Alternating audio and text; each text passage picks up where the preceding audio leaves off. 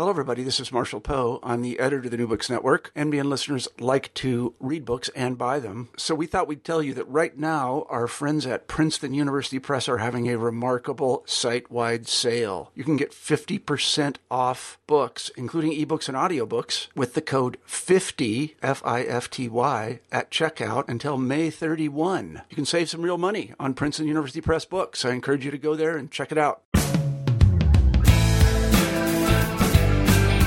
Hi there, my name is Dan Kilbride. I'm the host of New Books in American Studies, and I'm also the chair of the History Department at John Carroll University outside of Cleveland, Ohio. Today, we're talking with Lauren Kudley. She's an emeritus professor from Napa Community College in California, and she's the author of, among other books, Upton Sinclair, California Socialist, Celebrity Intellectual, published by the University of Nebraska Press in 2013. Everybody out there with a pulse knows the name Upton Sinclair. If you took an American history class at some point in your life, you know that he's the author of The Jungle and one of the foremost muckraking journalists of the late progressive era in the United States. But Upton Sinclair was a lot more than that. He was, as the subtitle says, he was a socialist. He was an intellectual. He was an author of many, many more books than The Jungle. He was involved in Hollywood. He wrote plays. And he lived a long and very interesting life. So this little biography is very timely and very interesting. So Lauren Kudley, welcome to New Books in American Studies. Thank you so much for having me, and thanks for your interest in my work. You bet. Why don't you tell us a little bit about yourself and how you came to write about Upton Sinclair? Okay. Well, I began teaching in the late 70s, and at that point, the field of women's history was kind of in the process of being invented, and I did not at that time even have a degree in history, but the community college was flexible enough to allow me to develop the first course in women's history in the late 70s. I eventually went on to get a master's in history about 20 years later. But during those 30 or 35 years that I taught, what I was developing as an early American women's history course, I had a lot of young men in the class who were very enthusiastic participants, and occasionally one of them would say wistfully, well, where are the interesting men that we've never learned about? These women are great, but, why do we always hear just about the same men in U.S. history? Are there other kinds of heroes, other kinds of people that we could look to as models? Because they saw the young women in the class really being very inspired by, some of the unknown women, who, ironically, all the same women that I taught about in 20th century women's history turned out to be personal friends with Upton Sinclair, something that I had no idea at the time that I started this research. So anyway, I got that question. It was pretty poignant. I started a file on men who were involved in the struggle for equal rights, that I would occasionally drop things in the file. And somewhere in the early 90s, I came across a movie on Upton Sinclair's campaign for governor in California, what was called the EPIC campaign to end poverty in California. There is a wonderful film that was made about it in the early 90s, and a book as well, Campaign of the Century by Greg Mitchell. So then I had this big aha moment because I was just starting to, prepare to go back to school to get my master's in history and to teach California history. And I thought, I was born here, I went to school here, and I never heard about this campaign. Really? How is it that I never heard about Upton Sinclair in California? I knew what most people knew. He wrote The Jungle, period. So I started trying to figure this out, and I discovered there hadn't been a biography since 1975, and I wrote my master's thesis as an argument for why there should be a new biography. So all the ingredients were in place in 1995 when I finished my master's thesis. In other words, I knew what should be in the biography. I didn't have the chance to write it until I retired in 2010. But I laid all the groundwork and did all the research as part of my master's thesis. I hope that helps. It's always interesting to hear the trajectory. Yeah.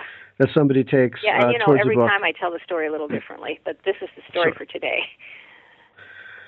One of the things, and you kind of alluded to this in your explanation for how you came upon Upton Sinclair, and that was that your book really makes clear that Upton Sinclair was somebody who was very comfortable in the company of women, very influenced by women, not afraid to admit that he was influenced by women. Do you think, and also that he was an active feminist, an activist in the women's rights movement? Did being identified with so-called women's causes, not only feminism but also prohibition and temperance, did it hurt him in his other advocacies? That's such a perceptive question. I think it laid the groundwork for the caricature of him that began to be developed, as you know, if you read my book. The whole thing about red-blooded men and the rhetoric that was introduced by actually Theodore Roosevelt and then carried forth by the publisher of the L.A. Times, Otis Chandler. I'm sure you've seen that quote, that incredible quote about this effeminate, man with his high voice, speaking to women, this perverted creature. Yeah. It gave the people who already wanted to go after him a lot of ammunition. I mean, it's very akin to the way that, Democratic politicians always seem to get, there's what they call the wimp factor. They get feminized. They get ridiculed for not being masculine enough. Even in today, where Chris Christie's being defended by some people on Fox who say, he's a he-man and America doesn't want he-men anymore. I don't know if you know that, but I am always watching for these kind of discourses. But so, in what ways do you think was he able to overcome that in his life? I mean, one of the striking images, for example, in your book is of Upton Sinclair playing tennis. It seems like a pretty athletic guy, at least in that picture. Was he able to rebut that charge that he was some kind of unmanly man? Oh, yeah. I don't think it ever bothered him at all. He probably thought it was funny. What distressed me was that it persisted in biographical and bibliographical references to him posthumously. After he died, I found that there was this thread of derision and contempt. I mean, he was listed in a book called Zanies as, some kind of almost like a circus freak. And that was kind of why I wanted to reclaim him, because I felt with the new histories of masculinity, there were ways to understand him that hadn't been available to previous biographers. Mm-hmm. I tried to do that without using a lot of jargon in my book. Yeah, we appreciate it because you could have easily done that. Yeah. He had an interesting childhood. He grew up or spent his early years in a boarding house in Baltimore. Had a very ambivalent, and you can maybe expand on that, ambivalent relationship with his father. Anyway, how did growing up in a Baltimore boarding house influence him? What I discovered when I was doing the research for this book, because I hadn't researched his childhood when I did my master's thesis in the 90s, I really had to immerse myself in Baltimore history, for example, which I realized was the history of the post-Civil War period, which I realized was about the failure of the Confederacy and the effect that it had on people like his parents. And I saw from some of your work that that's kind of your field, so I'm sure you would have a lot more to say about it than me, but I tried my best to understand it. So I'd say that Baltimore was in a very particular situation in relationship to the post-Civil War period. But as he would say, poverty and alcoholism were the dominant aspects of his childhood. He was very much like many children of alcoholics who, today would be in the Al-Anon. They would be going to Al-Anon meetings and getting support from other children of alcoholics. Such a thing didn't exist. In fact, people in the 19th century are more likely to construct a political analysis and become politically active rather than go to support groups like people do today. So yeah, he was influenced by living in a among a group of people who had been very sympathetic to the Confederacy, but I would say that the dominant influence was really, I think he adored his father, but seeing his father, drink away the family savings and having to be evicted over and over again and living in the same room as his parents. Yeah. And not having siblings, probably because of all this, was he says it was the most dominant experience of his life, alcohol. Mm-hmm. Mm-hmm. Eventually, as you point out, he moves to New York. Again, it's sort of a one-room tenement with his parents. It seems to me, and you can correct me if I'm wrong, that he had a very, how should I say this? I'm not sure that he was as so much educated as he was self-educated. For example, you suggest that, he went to Columbia, but he took a very unconventional track of study at Columbia. He kind of saw it as almost like a buffet line, sort of a little bit of this, a little bit of that, didn't really finish many classes. What do you think he got out of his formal education, and how did it shape him, positively or negatively? Well, that's such a good question, and I love speaking to somebody who's read the book so thoughtfully as you have. I will say that of all the things I identify with Upton Sinclair, it's probably his experience with higher ed that most expresses, my own take. I went to Berkeley, and, I sort of also had that buffet cafeteria approach of, popping in and out, never quite finding what I was looking for in class, educating myself on my own. I dropped out of college and then went back. He had a very, very similar experience. He taught himself several languages, which I did not manage to do. But he was, he was really looking for the kind of teacher that he only found in Edward MacDowell, his music teacher. Someone that he could get a personal mentorship and personal inspiration and personal attention from, which it really isn't possible at a large university. I was fortunate enough to find a mentor at Berkeley eventually, and that's how I finished. And I suspect that Edward MacDowell was like that for him. Mm-hmm. Mm-hmm. And we'll talk later. Right, and we'll talk later on about his one of his many reforms that Sinclair was interested in was education. Mm-hmm.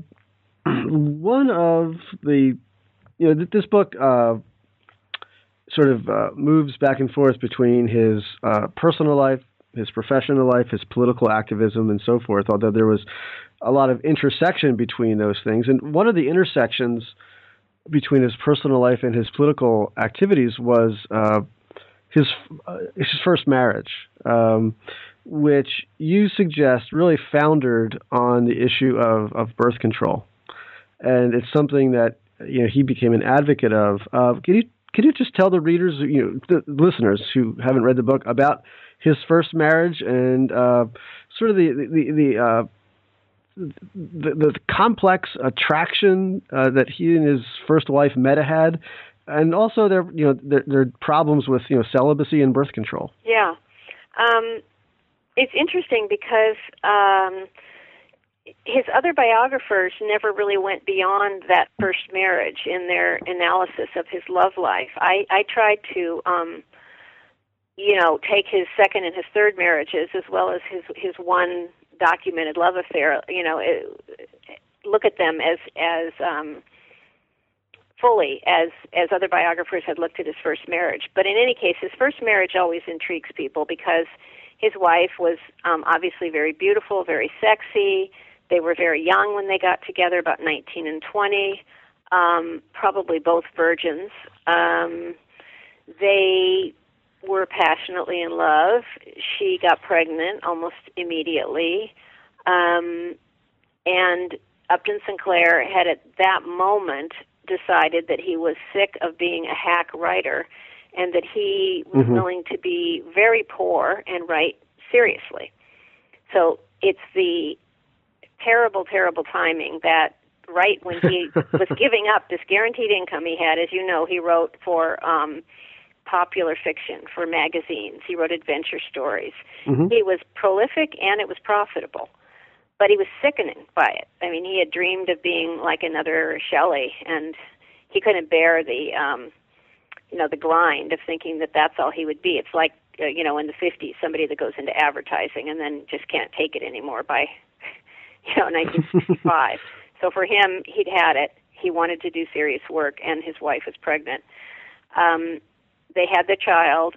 It was a difficult birth. It was a difficult infancy, and he told her that they could not continue to have sexual intimacy because they were refused birth control, and they really didn't know how to access birth control. This was about 1903. Mm-hmm. There wasn't much, and they weren't able to get hold of any. So she, they're living in a little isolated cabin. Or tents sometimes. Yeah, tents they lived in tents on the Thousand Islands of New York, and sometimes in a cabin in New Jersey. And they gave way to temptation sometimes. They tried not to. It was a lot of bitterness between them. And eventually she took other lovers, I think, before he did. Eventually they both had other lovers, and finally they got a divorce. But it was, you're absolutely right. If there had been birth control, they might have stayed together. Mm-hmm. Yeah. You referenced one time when Sinclair walked in, and as you point out, Meta kind of let herself go for a time, sort of not taking care of herself. The suicidal. Yeah, I mean, did she actually have a suicide attempt, or did he just kind of walk into her while she was kind of fingering this pistol? And was there an attempt, or was she always a very self-dramatizing woman. She married twice more, and I've seen a little bit about the writing that she tried to do. She was a woman who kind of, she was her own drama. She carried a lot of drama with her. She wasn't able to write about it because she was so full of it. So, yeah, I think she was sort of putting on an act. I mean, I think it was semi-serious, but I don't think she probably would have gone through with it, but, who knows. Mm-hmm. Yeah. How did Upton Sinclair become a socialist? Okay. Well, actually, and that happened right before he met Nita. He was trying to figure out, he had always been trying to figure out the why, the nature of existence. Mm-hmm. And he was so troubled by the difference between rich and poor because his mother's relatives were very wealthy. And yet, he saw the way people lived in boarding houses. So he went back and forth. He called it a Cinderella childhood, going back and forth, back and forth. Mm. And like many children of alcoholics, he's trying to look for maybe a theological explanation for the alcoholism, his father's alcoholism. But he did kind of give up on organized religion by the time he was about 14 or 15. So he was just searching for meaning. He found it in Emerson and Thoreau and Shelley, in the poets.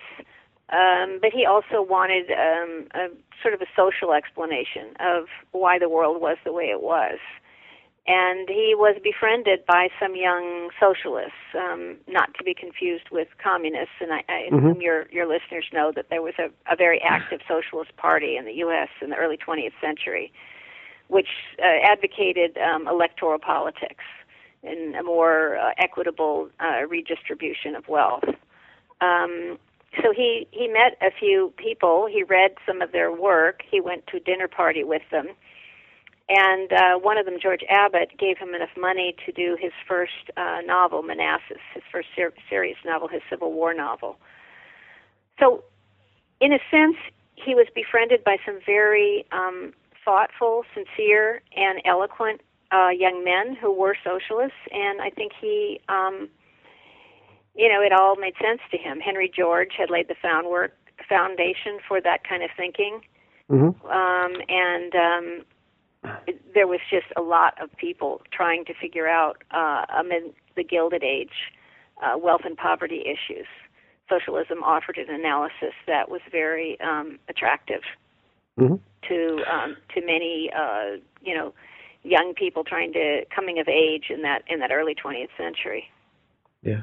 Well, as you mentioned, Manassas was his first sort of serious book, and I should observe here that he wrote just under 80 books. Is that right? Yeah. In his lifetime? Mm-hmm. But the one that was the first big success, and the one that, of course, we know him for, is The Jungle. And I wondered if you could address,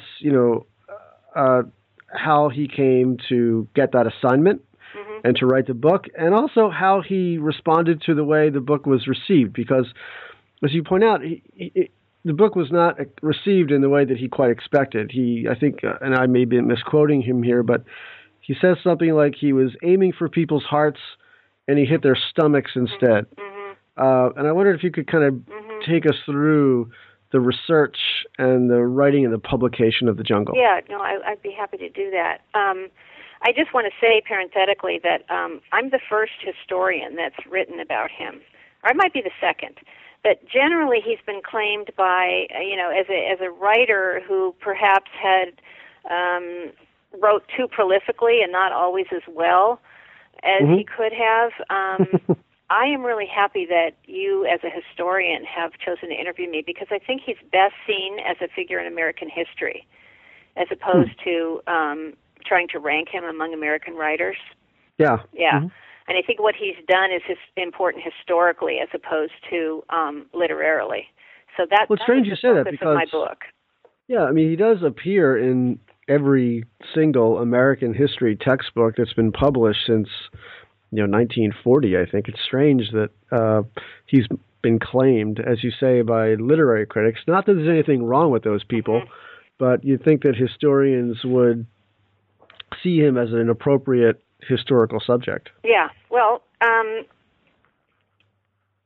he wrote The Jungle not because he was passionately interested in slaughterhouses or food, although he was later on very interested in food issues, but he wrote it because he was a socialist, and he had been hearing about this unsuccessful strike of slaughterhouse workers. He'd been reading about it in Appeal to Reason, which is like what we would call an underground newspaper, alternative newspaper of that time.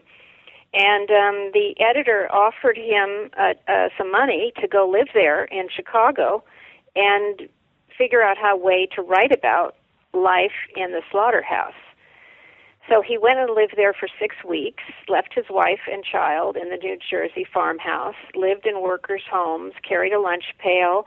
Essentially, he went underground, although they wouldn't have called it that then. He just sort of fit in. The workers were Eastern European. He didn't look that different from them, I guess. Maybe he changed his clothes a little bit. But the slaughterhouse owners never noticed him. So he was able to make some very, very accurate observations. He took tons of notes, went back to the farmhouse, wrote it. Actually, it was serialized as a series of articles for the Appeal to Reason. And then a couple publishers were interested in publishing it as a novel, and as you know, that was a tangled story. Some people weren't, said they were interested and then backed off, and eventually it was published, and it was a huge success. And he said, as you point out, I aimed for their hearts and I hit their stomachs. So he was trying to write the book because he was concerned about the treatment of workers in slaughterhouses particularly. And he knew about that because he'd, again, been reading accounts in Appeal to Reason about this unsuccessful strike of 1904. He thought people needed to know how badly these workers were treated, that it would affect them. Jack London said he tried to write the Uncle Tom's Cabin of wage slavery in the jungle. So that's what he very consciously was trying to do, because he was really impressed with how Harriet Beecher Stowe had affected the conscience of the country with her, with her work, Uncle Tom's Cabin.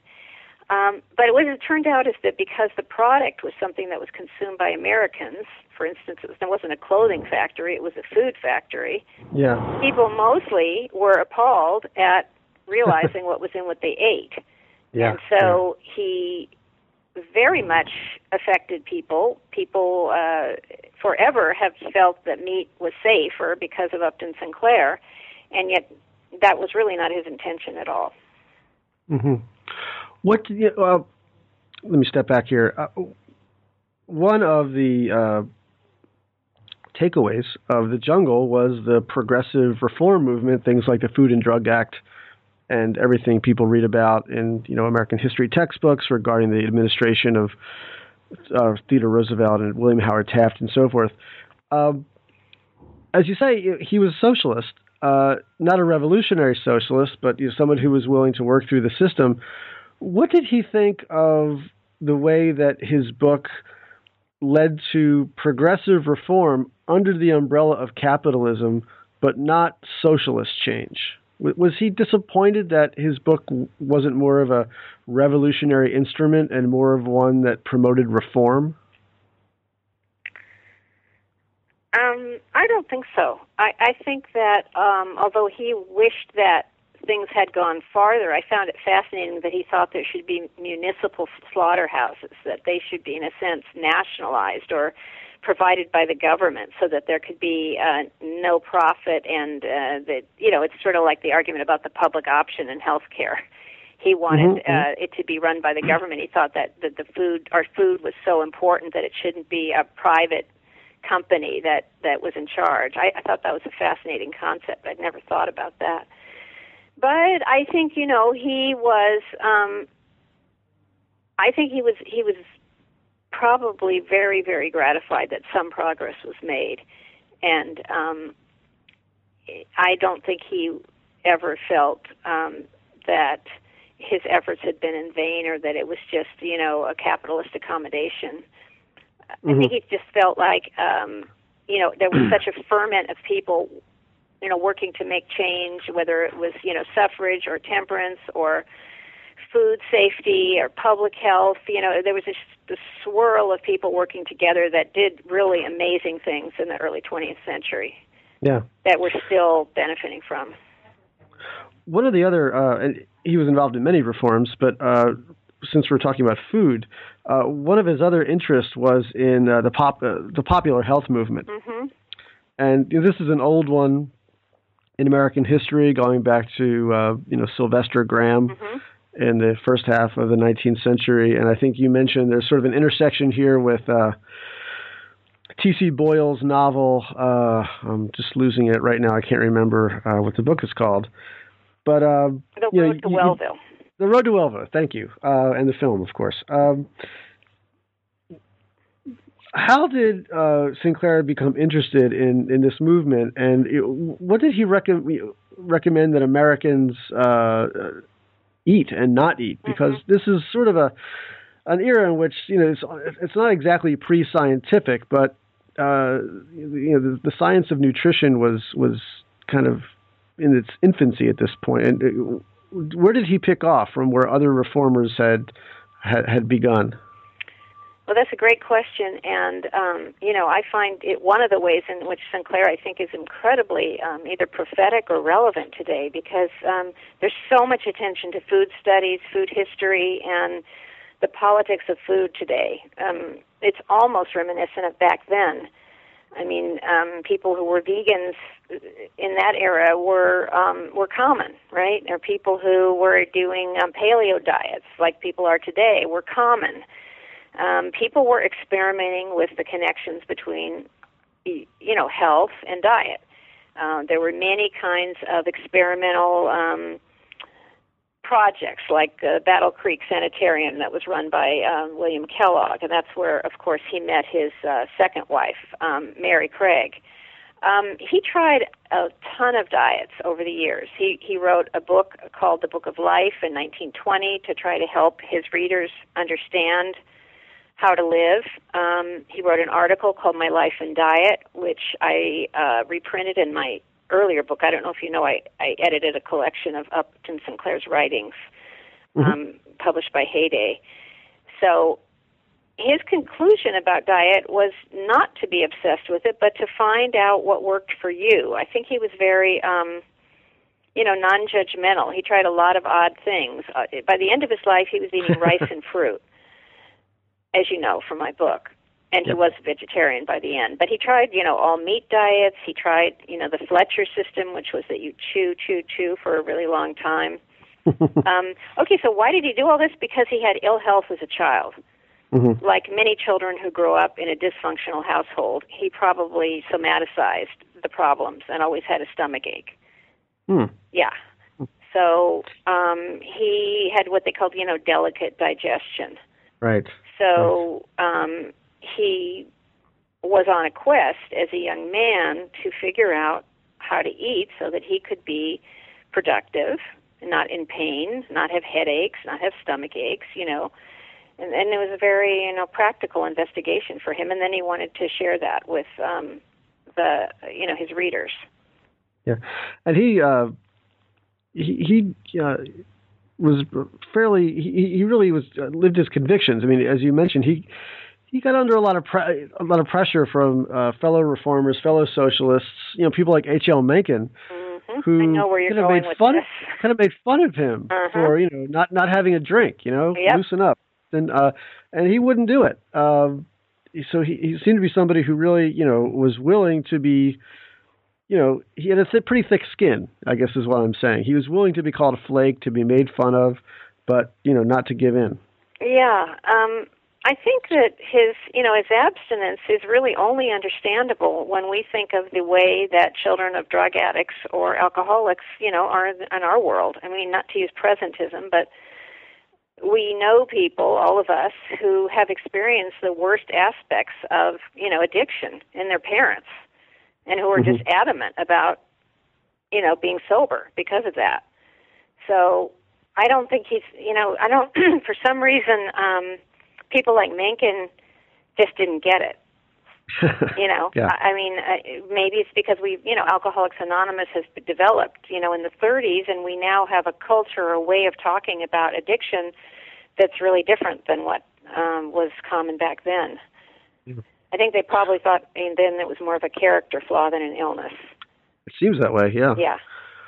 So let's talk about his move to California. Okay.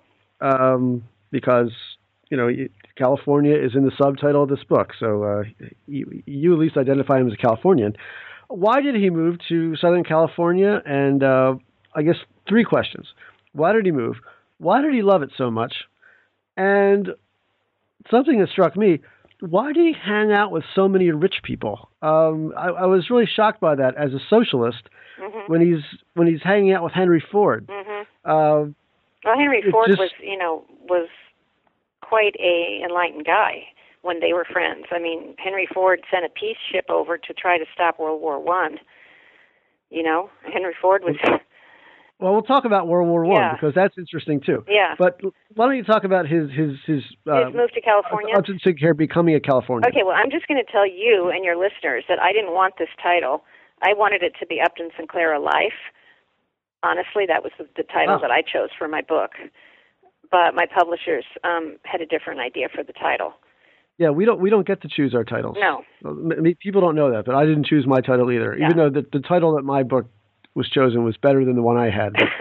Well, that's probably true for mine as well. But I already did a book about him in California, so I really felt that it was redundant. But anyway, he moved to California very specifically because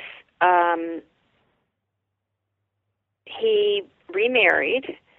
There was a custody battle over his son with Mita.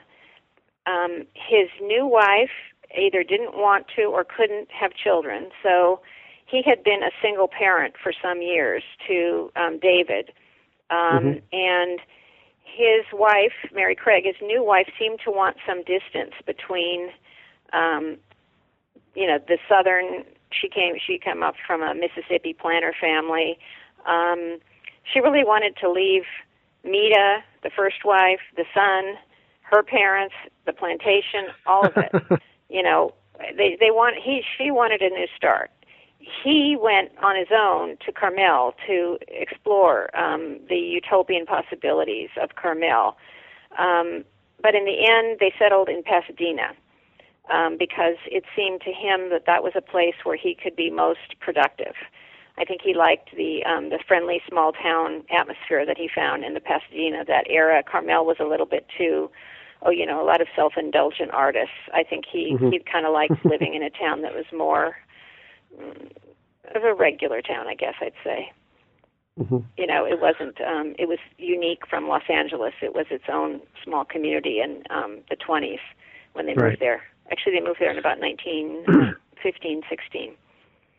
Yeah, and of course, this is World War One. This is the World War I era, the socialist movement was quite divided over the war, with many, perhaps even most socialists, opposing the war, including in Europe. European socialists, saw this in sort of Marxist terms as a war of capital against capital, in which the proletariat were taking all the bullets. Yet Sinclair supported American entry into World War I. Why did he do that? Well, as far as I can understand it, he did it because some of his friends who were in Europe wrote him that this would be a great opportunity to overthrow the aristocracy after the war was over. I quote at least one letter along those lines to him. I think two letters that I've seen.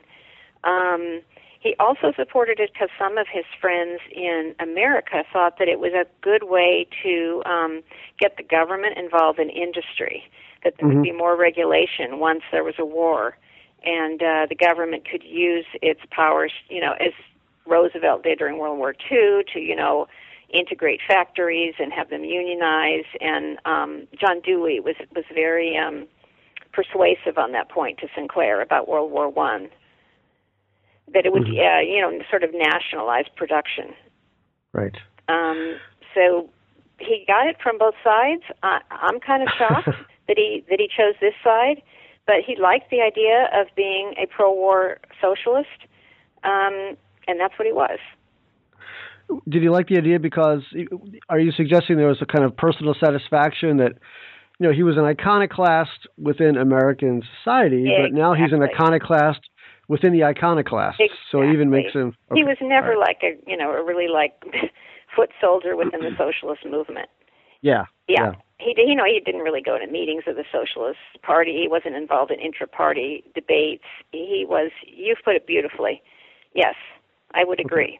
Like sometimes Bill Maher today, who I watch, loves to take contrarian positions against what he would call politically correct, truism. Orthodoxy, right? Yeah.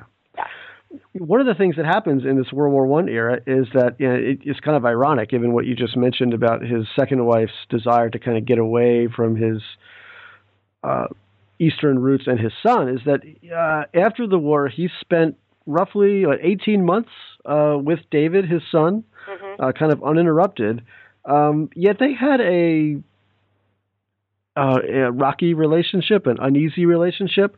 Can you talk about what the relationship between David and his father was like? Yeah, sometimes I've been accused of being too much of a fan of Upton Sinclair, not critical enough. So I, after studying his life, I would say that the one place I would be critical of is his relationship to David, because I kind of took David's side in it as I looked at it. Or I just feel that he did abandon him too much. David, I think, was a reminder of his mother, of Meta. He may have looked like his mother, acted like his mother. I think that the Sinclairs in his new marriage really didn't want that reminder. I think Mary Craig really didn't like David. And in that way, he was very influenced to not continue the close relationship he'd had until David was about 12 when he got together with Mary Craig.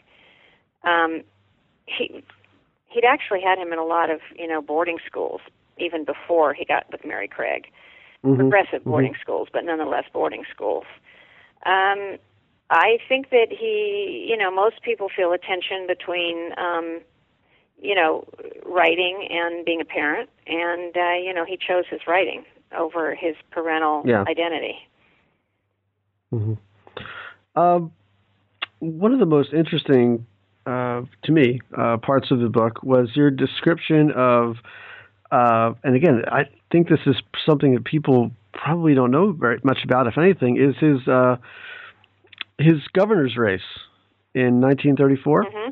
when he wins as a socialist, although he repudiates the Socialist Party membership, joins the Democratic Party, but he won the Democratic nomination for the governorship of California in 1934. And, it wasn't that easy to do. You're right. Right. It's astonishing. I think he got more votes than all the other candidates put together. In a state where the Republicans had enjoyed complete domination, so obviously the Democrats were dying to get in there, and there were many more mainstream Democrats that really probably thought they should have been the standard bearer rather than Upton Sinclair, the former socialist. Yeah. Now, you're going to help me out here, because in my notes I have down that the title of his campaign was the EPIC campaign, in capitals, EPIC. Mm-hmm. What did that mean? And end poverty in California. Okay. What was he going to do? What was his campaign promise? How was he going to end poverty in California? So he wrote a beautiful book called, This is what the future is going to be like once I've won this election. So he painted a portrait of... you can really only understand his campaign if you understand what the Depression had done to California, the extent of unemployment, the extent of empty factories that were abandoned, fields where oranges were being burned, as John Steinbeck described it, so that the cost would be higher. They were burning the extra crops. California was, tottering on complete disaster in a way that was unprecedented. So he basically said, we're going to put people in these factories. We're going to put people in these fields. We're going to produce what we need. We're going to have a system of barter, somewhat similar to co-ops. We're going to have something called scrip, which is something that, has now been accepted. He proposed many things which the New Deal later did. Mm-hmm. I don't think he... so that... what he did was, the most simple is to say the government will create jobs, which is what, the New Deal did. The government will create jobs.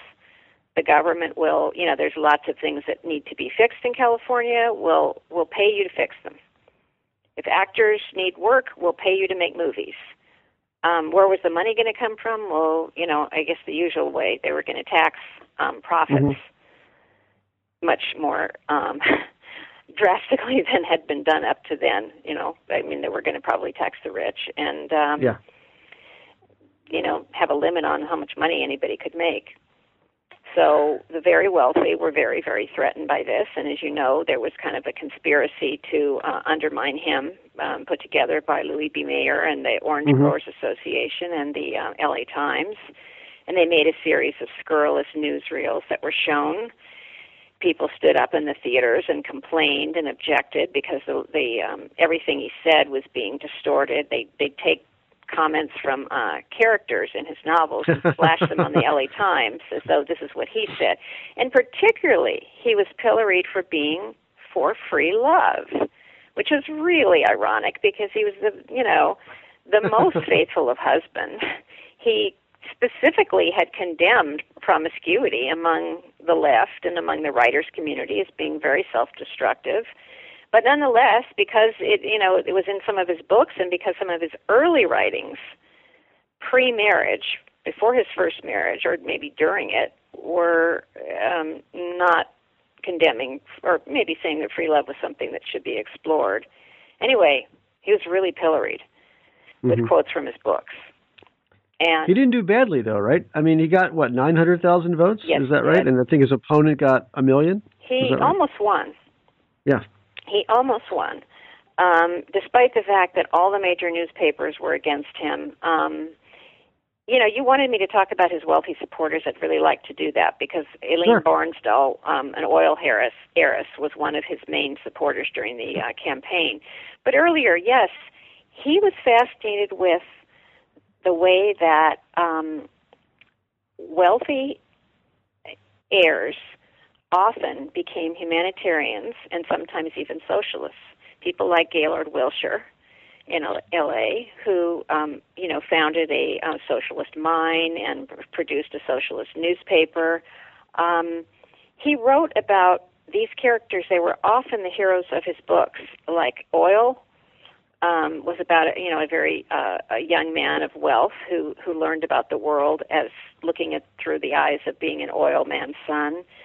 The Lanny Budd books, the World's End books, were about the son of an arms manufacturer. So I think he was fascinated with the dilemma of educated people of conscience, especially heirs to great fortunes, and what should they do if they saw the world as it was and wanted to change things. So he befriended some of those people and then used them as models for characters in his books. Just as he did with World War I, looking around and being aware of the international situation, after the governor's race failed, he was a witness to the rise of fascism in Europe. Yeah. How did he respond to the rise of Hitler, Mussolini, Franco, and others? He was a lot more concerned about it than most Americans. It's interesting, isn't it? Because after World War I, he, in a sense, became an isolationist along with the rest of America. He was bitterly regretted his support of the war, hated the violations of civil liberties that ensued. But with World War II, he was very, very, very concerned by the late 30s about what was happening, and he decided that I think it was after Hitler invaded Czechoslovakia, and his wife said, our world's come to an end. And he paced in his garden, came up with this idea that somehow if he could write a book about how the Nazis had come to power, if he could write a book that had a hero that was so irresistible that people would read it, they would just devour it like a Harry Potter novel or like a John Grisham novel, and they would be led along so well that they would, in the end, be dying to fight Hitler, because Roosevelt really needed a population that was dying to fight Hitler, and he did not have that in the America of the late 30s. So the first book, called World's End, was published in 1940. It was a huge bestseller. I think he was very effective in persuading the American population that the right thing to do and the necessary thing to do was to enter the war. Did he ever feel any, I guess guilt is the wrong word, but did he ever feel any chagrin that, in a sense, he was going back to his old original career as a writer of popular fiction, right? And, here he's having this tremendous influence. I mean, it's for one of these books, right, Dragon's Teeth, that he ends up winning the Pulitzer Prize? Yeah, I know what you're saying. It's a very thoughtful comment that you're making. I love these books. I think they're very well written. I wouldn't call them hack writing, but they're... No, but as a popular writer. Yes, I get your point. Fiction, but I think he probably, once The Jungle had so much impact, I guess he didn't feel so bad about writing books that were popular. Because, writing books that were popular also means that they're well read and they're going to accomplish something. Yeah, there's nothing wrong with that. Yeah. So I think that the hack writing was a different thing. I think he liked being a writer of popular fiction very, very much, but he hadn't really found his groove, so to speak, until he did the World's End books. Yeah. They're one of his most significant accomplishments.